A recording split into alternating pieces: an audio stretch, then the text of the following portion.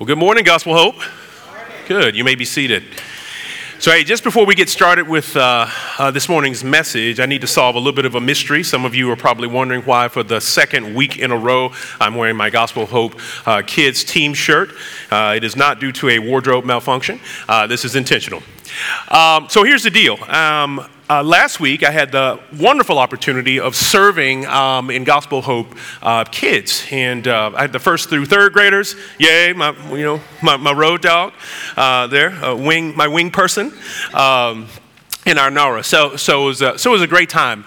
And while I was there, I made a couple of observations, and I want to share them with you and kind of follow that with an appeal.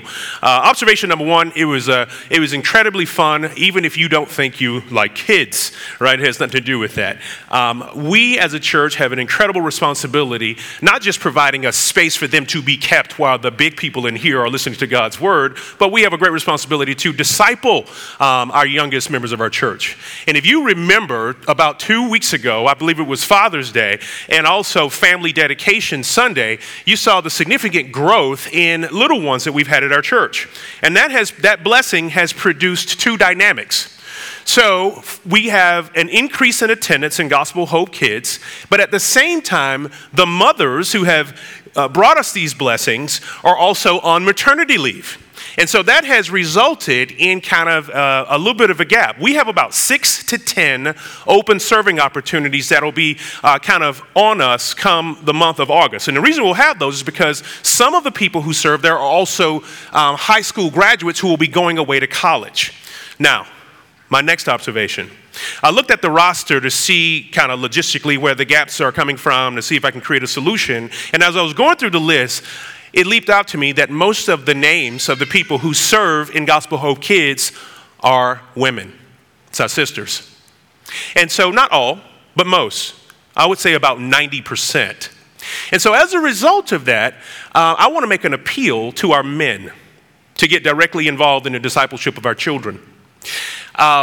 I want us as a church to be able to make a statement. You know, we are a church that desires to display the reconciling hope of the gospel, and that manifests itself in diversity, but not just diversity in gender and ethnicity, but it also manifests itself in diversity in how we view our respective assignments. I want us to be a church that takes the lead in sending a message that while childbearing may be an exclusively female enterprise, child rearing is not. So we need men involved. So at the end of today's message, I would love to fill those 6 to 10 open spots that we'll have by the month of August with some of our men. I'd love to see all men fill some of those slots to try to help us create some diversity in our serving team for Gospel Hope Kids. So you'll have the entire sermon to pray about that in the midst of taking your notes.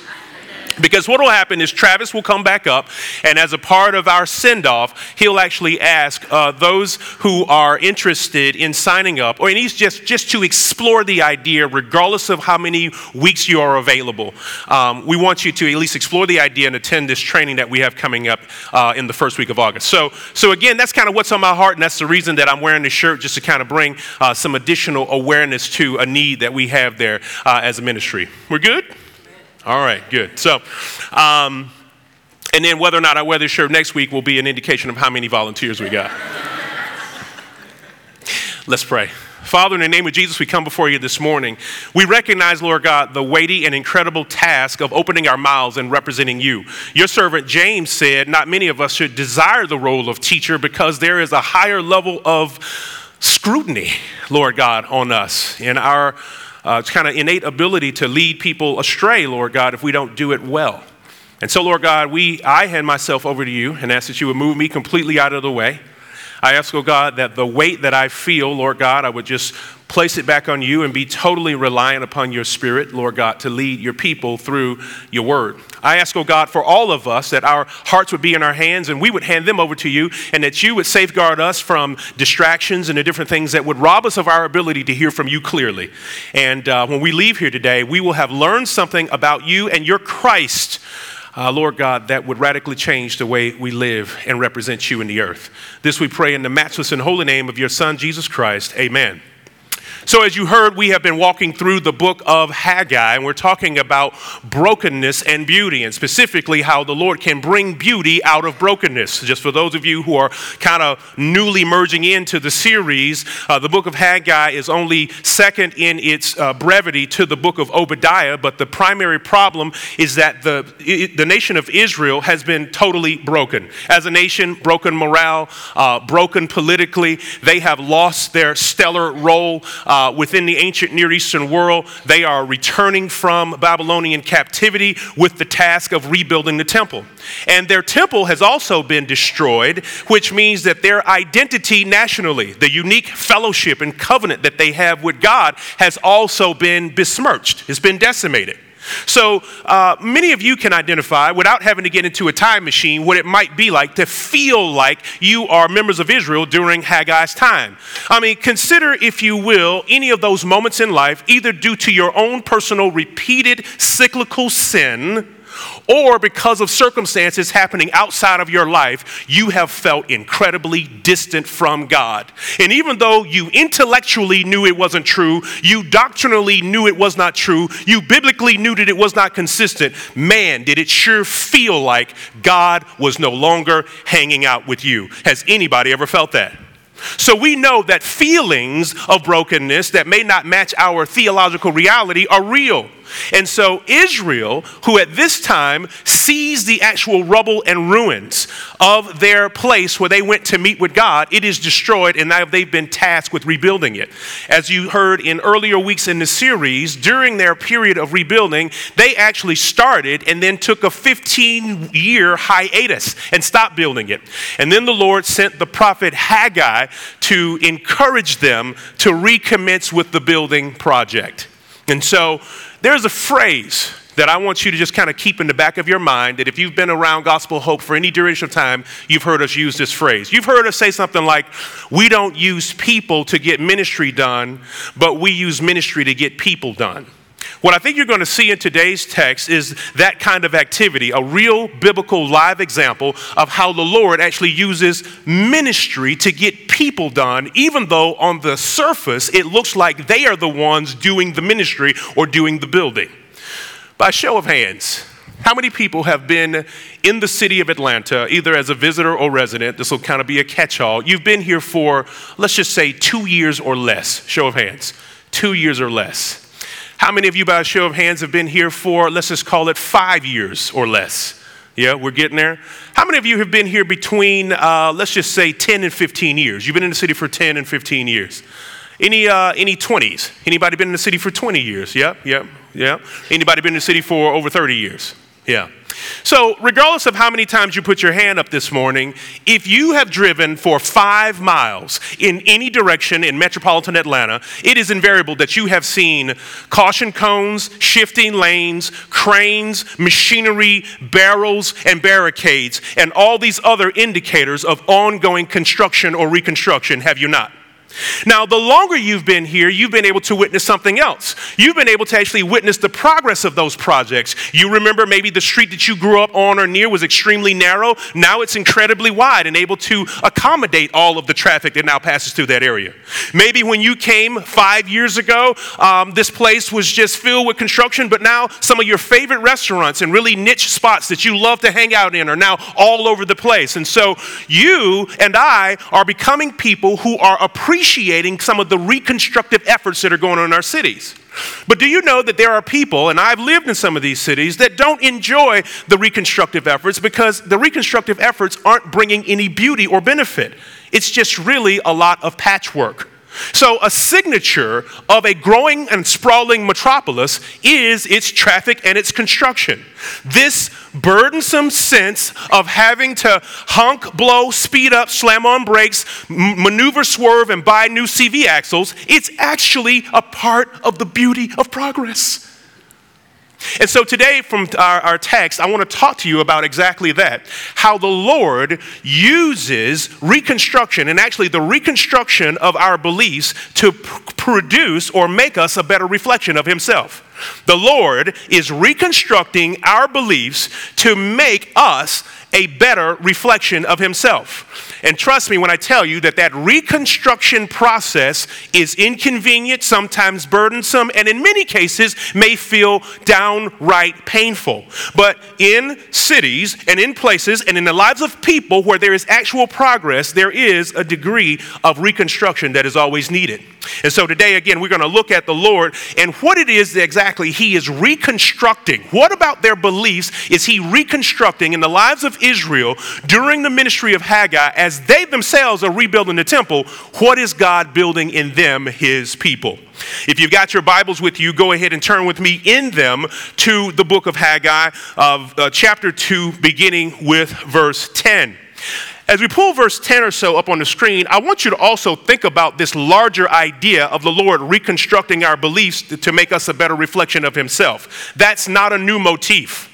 We saw God making us in his image in the Garden of Eden, therefore we should be a reflection of him in some way. And then we fast forward into the New Testament and we hear the scripture say that we have been predestined to be conformed to the image of his Son.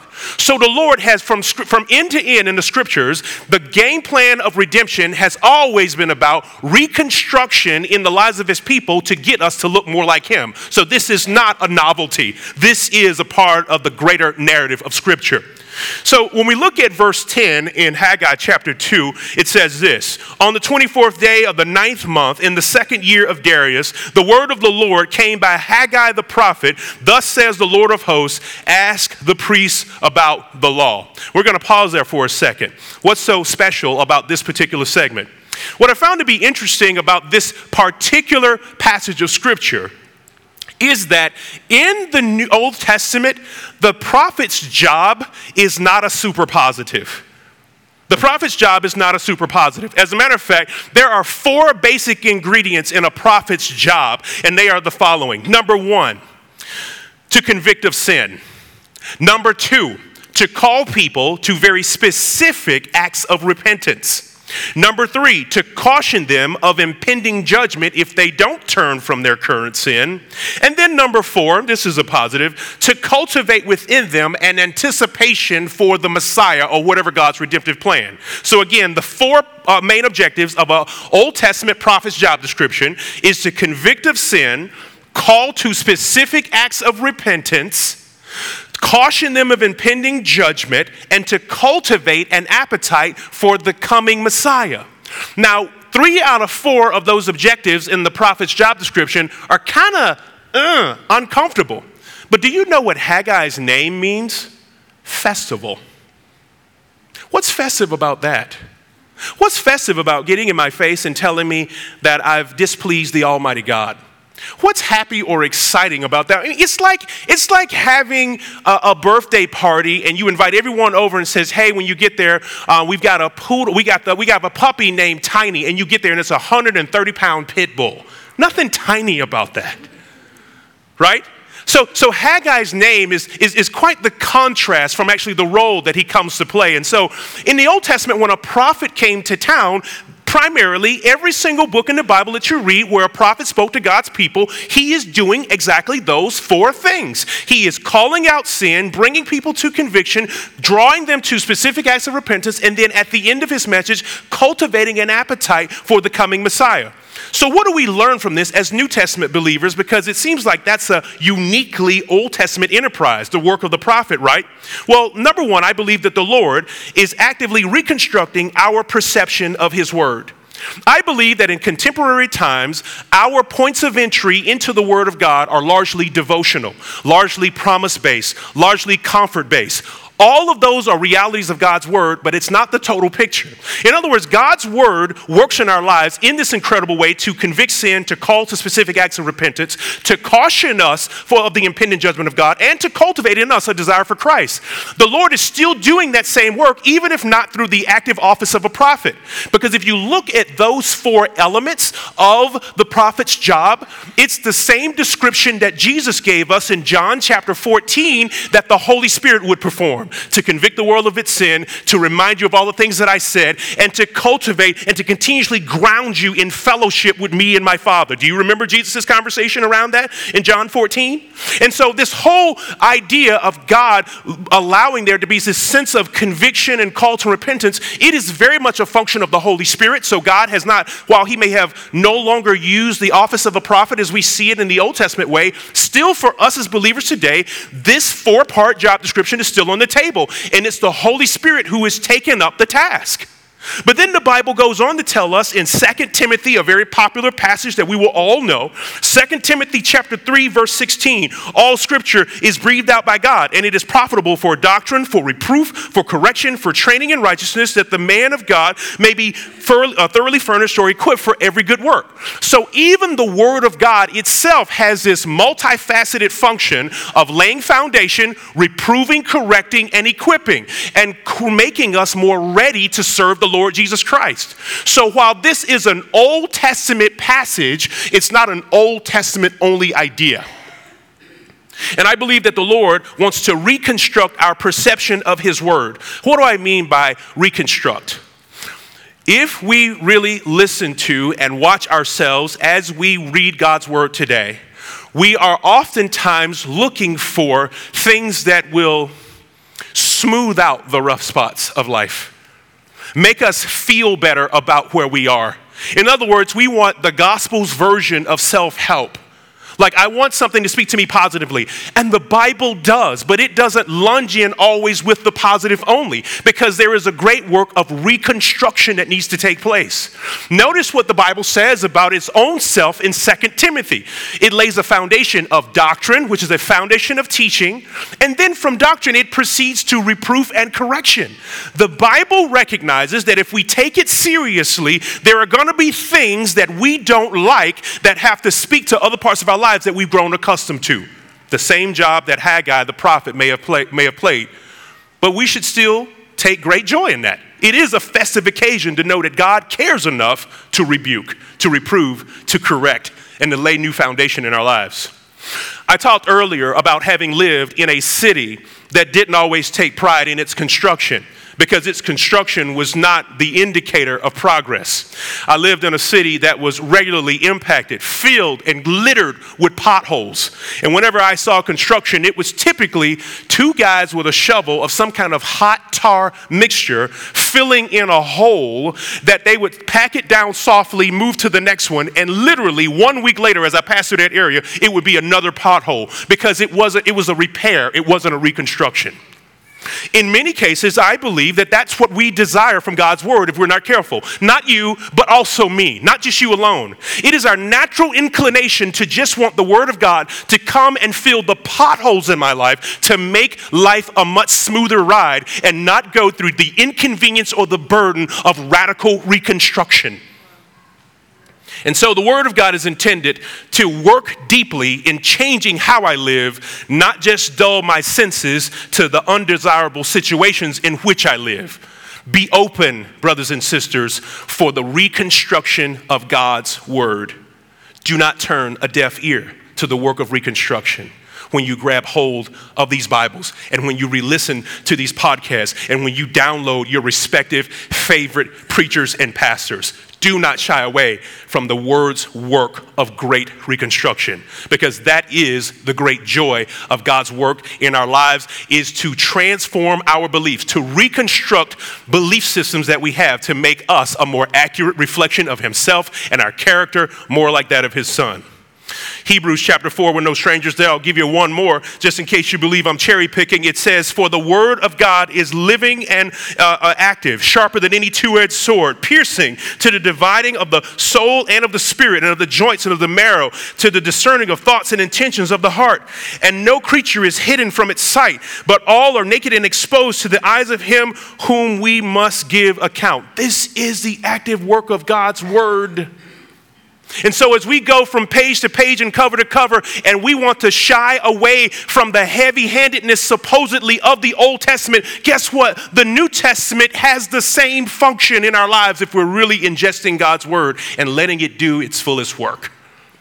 And so the Lord is reconstructing our perception of his word. Let's look at another text here. Beginning with verse 11, it says, "Thus says the Lord of hosts." This term Lord of hosts is used in the book of Haggai 14 times. You think it might be significant? It's also rendered in some texts Lord of armies. But what it means is that the Lord is captain or over the whole host of heaven, all the armies, all the angelic hosts. Does anybody remember that fateful scene of Jesus as he is being tried and he says, "Don't you know that I could call like legions of angels and we would just completely just kind of rearrange the whole situation here?" The Bible tells us that Jesus has at his disposal all of the angels of heaven. Have you ever read the book of Revelation? And when it pans over to all of the angelic hosts, it was like an innumerable cast of creatures.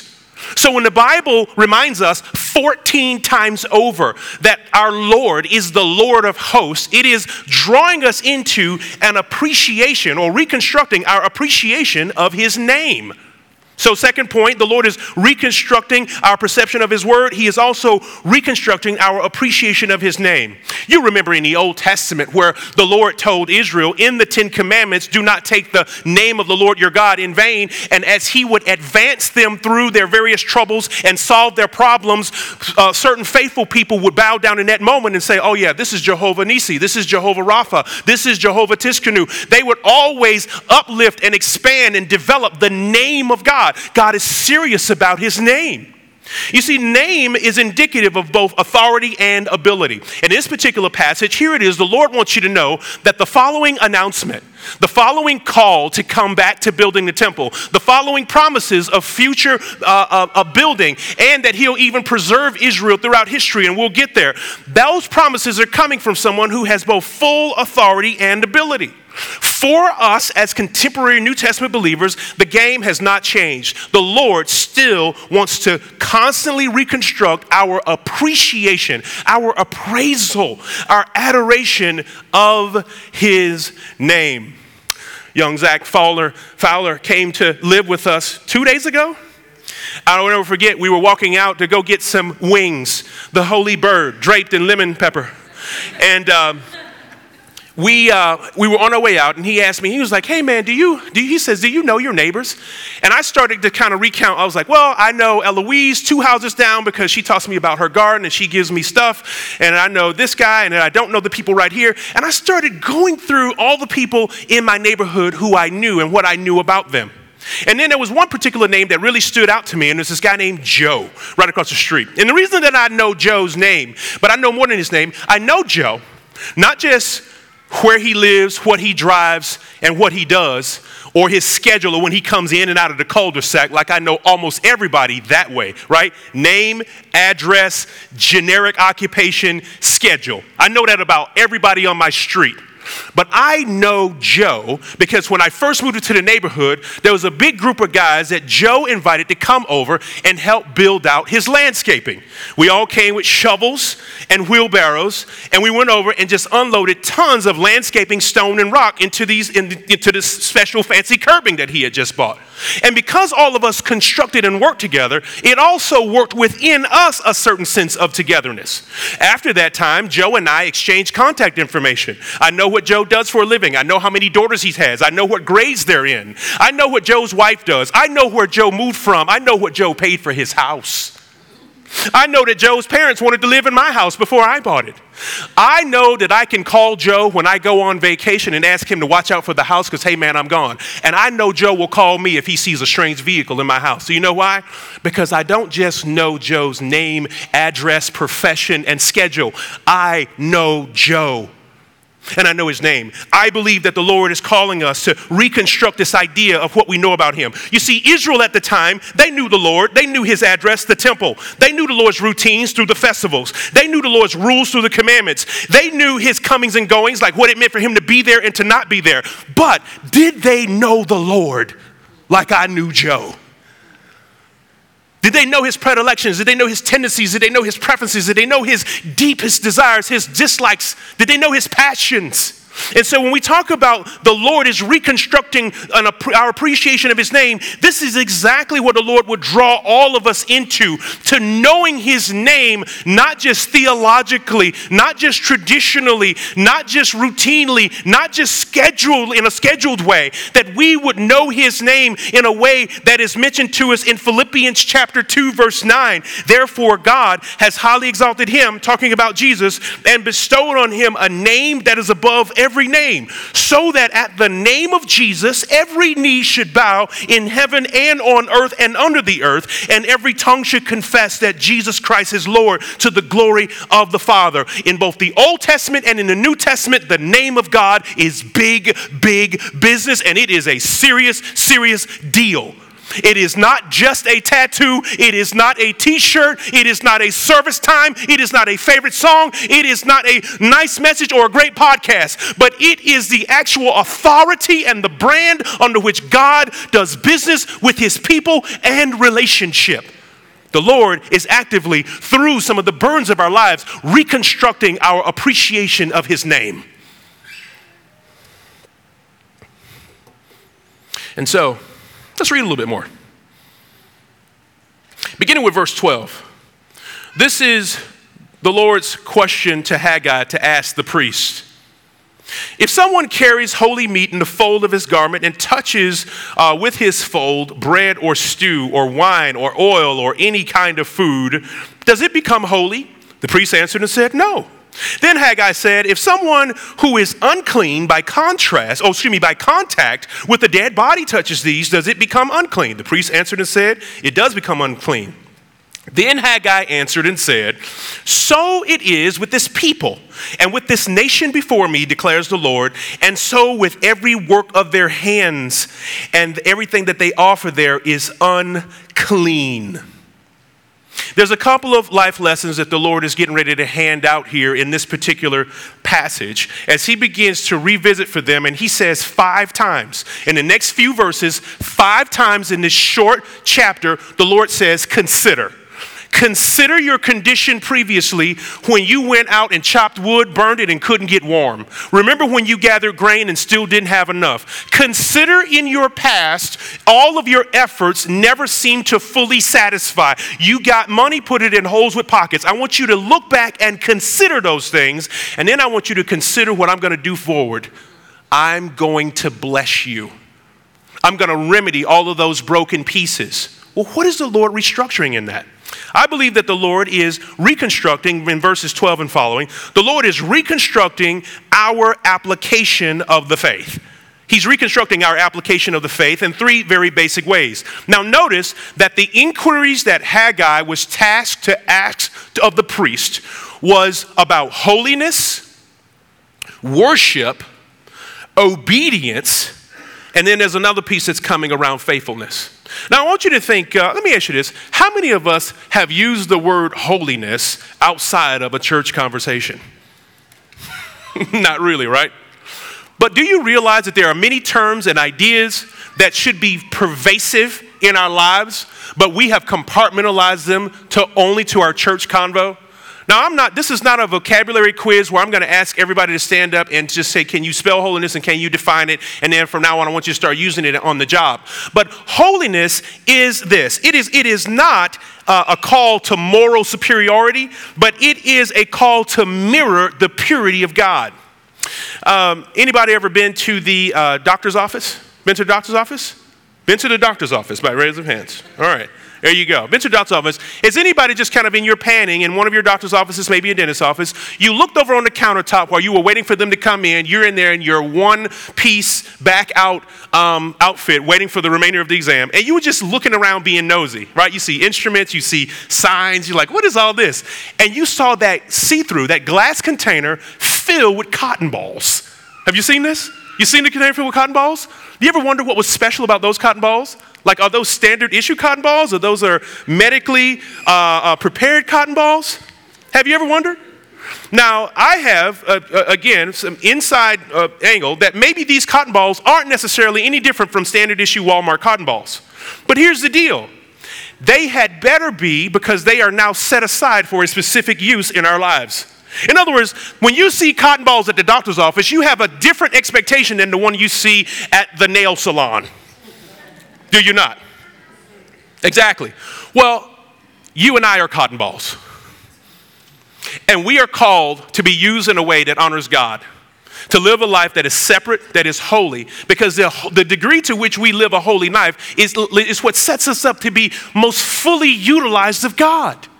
You see, this conversation between Haggai and the priests about holiness was, here are people who are just coming into the temple and they're just, you're bringing meat, but does that necessarily make anything else around it holy? And the answer is no. We have a call to holiness. And again, holiness, just in case you thought it was moral superiority, a holier than thou mentality, a nose in the air, or a list of sinlessnesses you could check off and hand to your neighbor and say, I'm better than you. Real holiness is not a call to moral superiority, but it is a call to moral purity. Because when we live holy, we make a statement to God that I heard you clearly. You hear me? When we live a life of holiness, we say back to God with our lives, Lord, I heard you clearly. How many of us have in our deepest times of prayer and brokenness wanted God to step in and say something, and we struggled to hear from him, and we wish he would speak more loudly? But often I want to caution you and I want to encourage you this, that if we have not been listening or learning how to hear from God in the most basic way when he calls us to be holy, we may find ourselves in a crisis when we're praying and we need him to come in a more robust way in our lives. Learn how to hear God's voice through living a life of holiness. That's when we say to God, Lord, I will do what you say with what you've told me. The Bible continues. He also tells Haggai, or Haggai also tells the priests, that if the people who previously brought these offerings or did things that were unclean into the temple, that if they'll do what they're supposed to do, now that they've decided to obey me. So there's a whole section here where he says, listen, I'm going to applaud the fact that you all are now rebuilding the temple. I want you to consider before you started building the temple, he says consider 5 times. Consider before you started rebuilding the temple, no matter all of your efforts came to naught. But now that you've decided to obey me, all of your efforts will be blessed. There is an undeniable correlation. And God is rebuilding not only our concept of holiness, but he is also rebuilding our connection between worship and obedience. Does anybody remember math? Yeah? Anybody remember that? There is a reciprocal relationship between worship and obedience. And here's how that reciprocity works.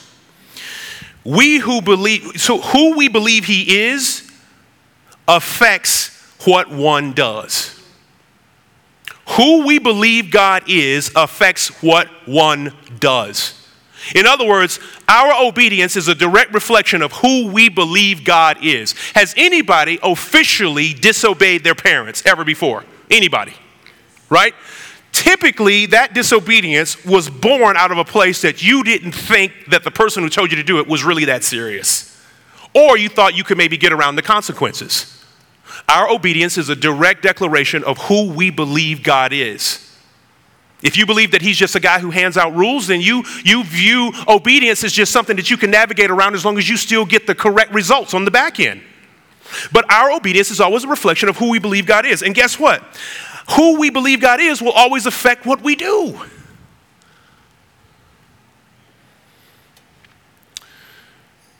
The Bible goes further. Verses 20 through 23, follow this with me. It says, and the word of the Lord came a second time to Haggai on the 24th day of the month. Speak to Zerubbabel, governor of Judah, and say, I am about to shake the heavens and the earth, to overthrow the thrones of kingdoms. I am about to destroy the strength of kingdoms and of nations, and to overthrow the chariots and their riders. And the horses and their riders shall go down, and every one by their sword of his brother.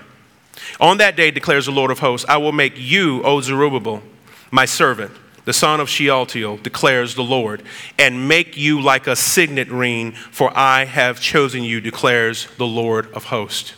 So in the Lord's promise that he is going to bring down nations, that he is going to go back to doing the business of delivering Israel in a mighty way. Anybody remember back in the book of Exodus when the waters came crashing down on Israel's enemies? What happened? People on chariots were being toppled and folks were turning their own swords on one another. Utter chaos and confusion. This is the signature of how God delivers and protects his people. And he says that now that you've decided to obey me, you're going to see me do something in the future that's going to be fully reflective of your great past and legacy of my deliverance in your life. But God is going further with this. He's looking extremely far forward. He says, O Zerubbabel, my servant, the son of Shealtiel, declares the Lord, and I will make you like a signet ring, for I have chosen you. In the ancient Near Eastern culture, the signet ring was a ring that had obviously and some kind of indicia on it that was a symbol of that person's authority. But it wasn't just jewelry. It was something that they would take and put into hot wax or moist wax in order to indicate their seal. So when they would send correspondence to a faraway person and they received it, they would know that that was the genuine article. He says that I will keep you, Zerubbabel, as close as my signet ring. You will be a signature of my historic authority and ability. He is reconstructing Israel's appreciation and desire and confidence in his historic covenant. Their confidence in covenant is critical. Because what hope would they have to build and to serve and to honor God? Because right now they believe that God has completely abandoned them. Right now they're operating on the impression that God no longer wants to deal with them. But he is reminding them of his historic covenant and how moving forward he's going to bring kingdoms down based on the idea of Zerubbabel. In other words, the throne will never be absent of a ruler that bears God's anointing. If you fast forward to the book of Matthew, Zerubbabel is actually in the lineage of Jesus. So this is a great signature of hope. But it's also a great signature of hope, not just for the Israelites. It's one for us too. You see, this whole language of God's signature, a signet ring or a seal, he also made that promise to New Testament believers when he said that when we come to know the Lord Jesus Christ, that he'll give us the Holy Spirit as a seal, an indication of his ongoing authority and presence and ability to keep us. The Lord is still in the business of expanding his name. The Lord is still in the business of reconstructing our perception of his word, reconstructing our appreciation of his name, and reconstructing our application of the faith.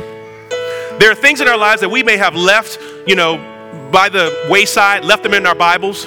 I don't know how to bring these terms or these ideas forward, but the Lord wants to call us to live a life of great holiness.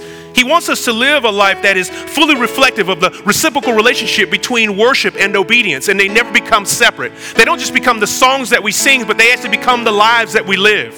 The Lord wants there to be a people who have his signature, that have his signet, that have some clear indication on their life that he has sealed them and he has chosen them and made them his. Well, that signature, that seal comes when we place our confidence in the covenant of God through the person of Jesus Christ. We don't necessarily use the language of covenant a lot in contemporary means. But what the Bible tells us is that in the blood of Jesus Christ, the Lord has created a covenant with all those that would believe.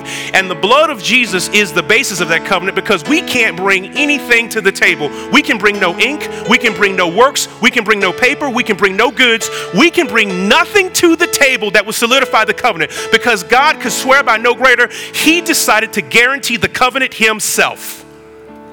That's a beautiful thing, ladies and gentlemen, because regardless of how many pieces you may have broken your life into, the Lord is saying, I'm not giving up on you. I'm not giving up. I still see beauty because he made you. And so regardless of where you are in your relationship with the Lord, maybe you don't have one at all. The appeal is this: all of our lives are broken in some way, shape, or form. And none of us have the ability to effectively piece ourselves together perfectly. But the Maker does. As a matter of fact, the Bible goes even further to say that God isn't just gluing us back together, but it says that those of us that have come to know Christ, we have been made brand new.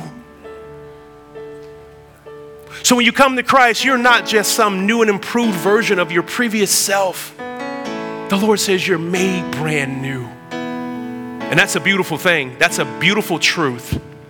And so I pray today that if there's anybody here that does not know the Lord Jesus Christ, your life is broken to pieces, and you're the person responsible for doing the breaking.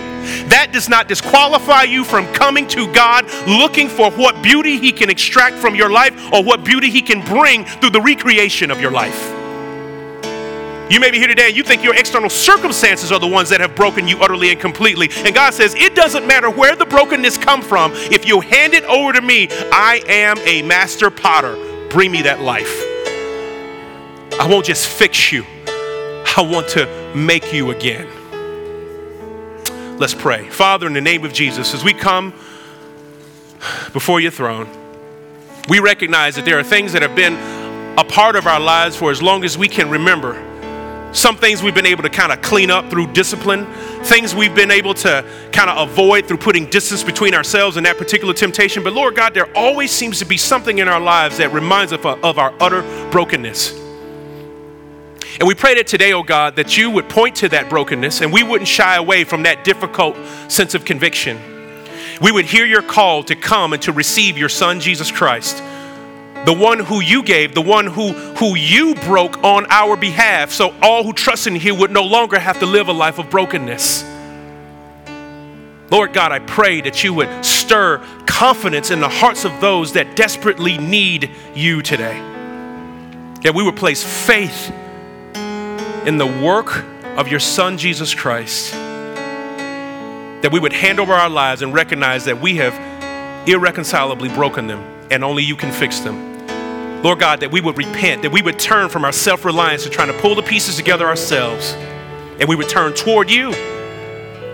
That we, oh God, would take great joy, even if we know you, Lord God, and our lives are broken. We would take great joy in that open door of mercy and incredible repentance that you have given us, that we might experience the joy of your presence once again.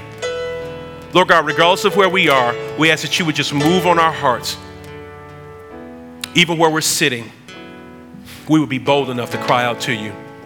In Jesus' name, amen. I want to ask you, just by way of application, if there's an area in your life, again, a struggle that you've never handed over to the Lord, or a struggle that you've handed over to the Lord 1,000,000 times and it still seems to be broken, I want to encourage you not to stop going before the Lord. He has not given up on you. He has not shunned you. He is not stiff-arming you because that's still a thing in your life. But I do want you to know that if he has sealed you and you are indeed his, that the same power that raised Jesus Christ from the dead is at work within you and can bring power to overcome whatever that is. I want you to be mindful of what that is and make it your case to go before the Lord. I would also ask, number 2, that if you know someone else who is broken, would you be in earnest prayer for them, that through their brokenness that they would experience the reconstructive work of God? Amen.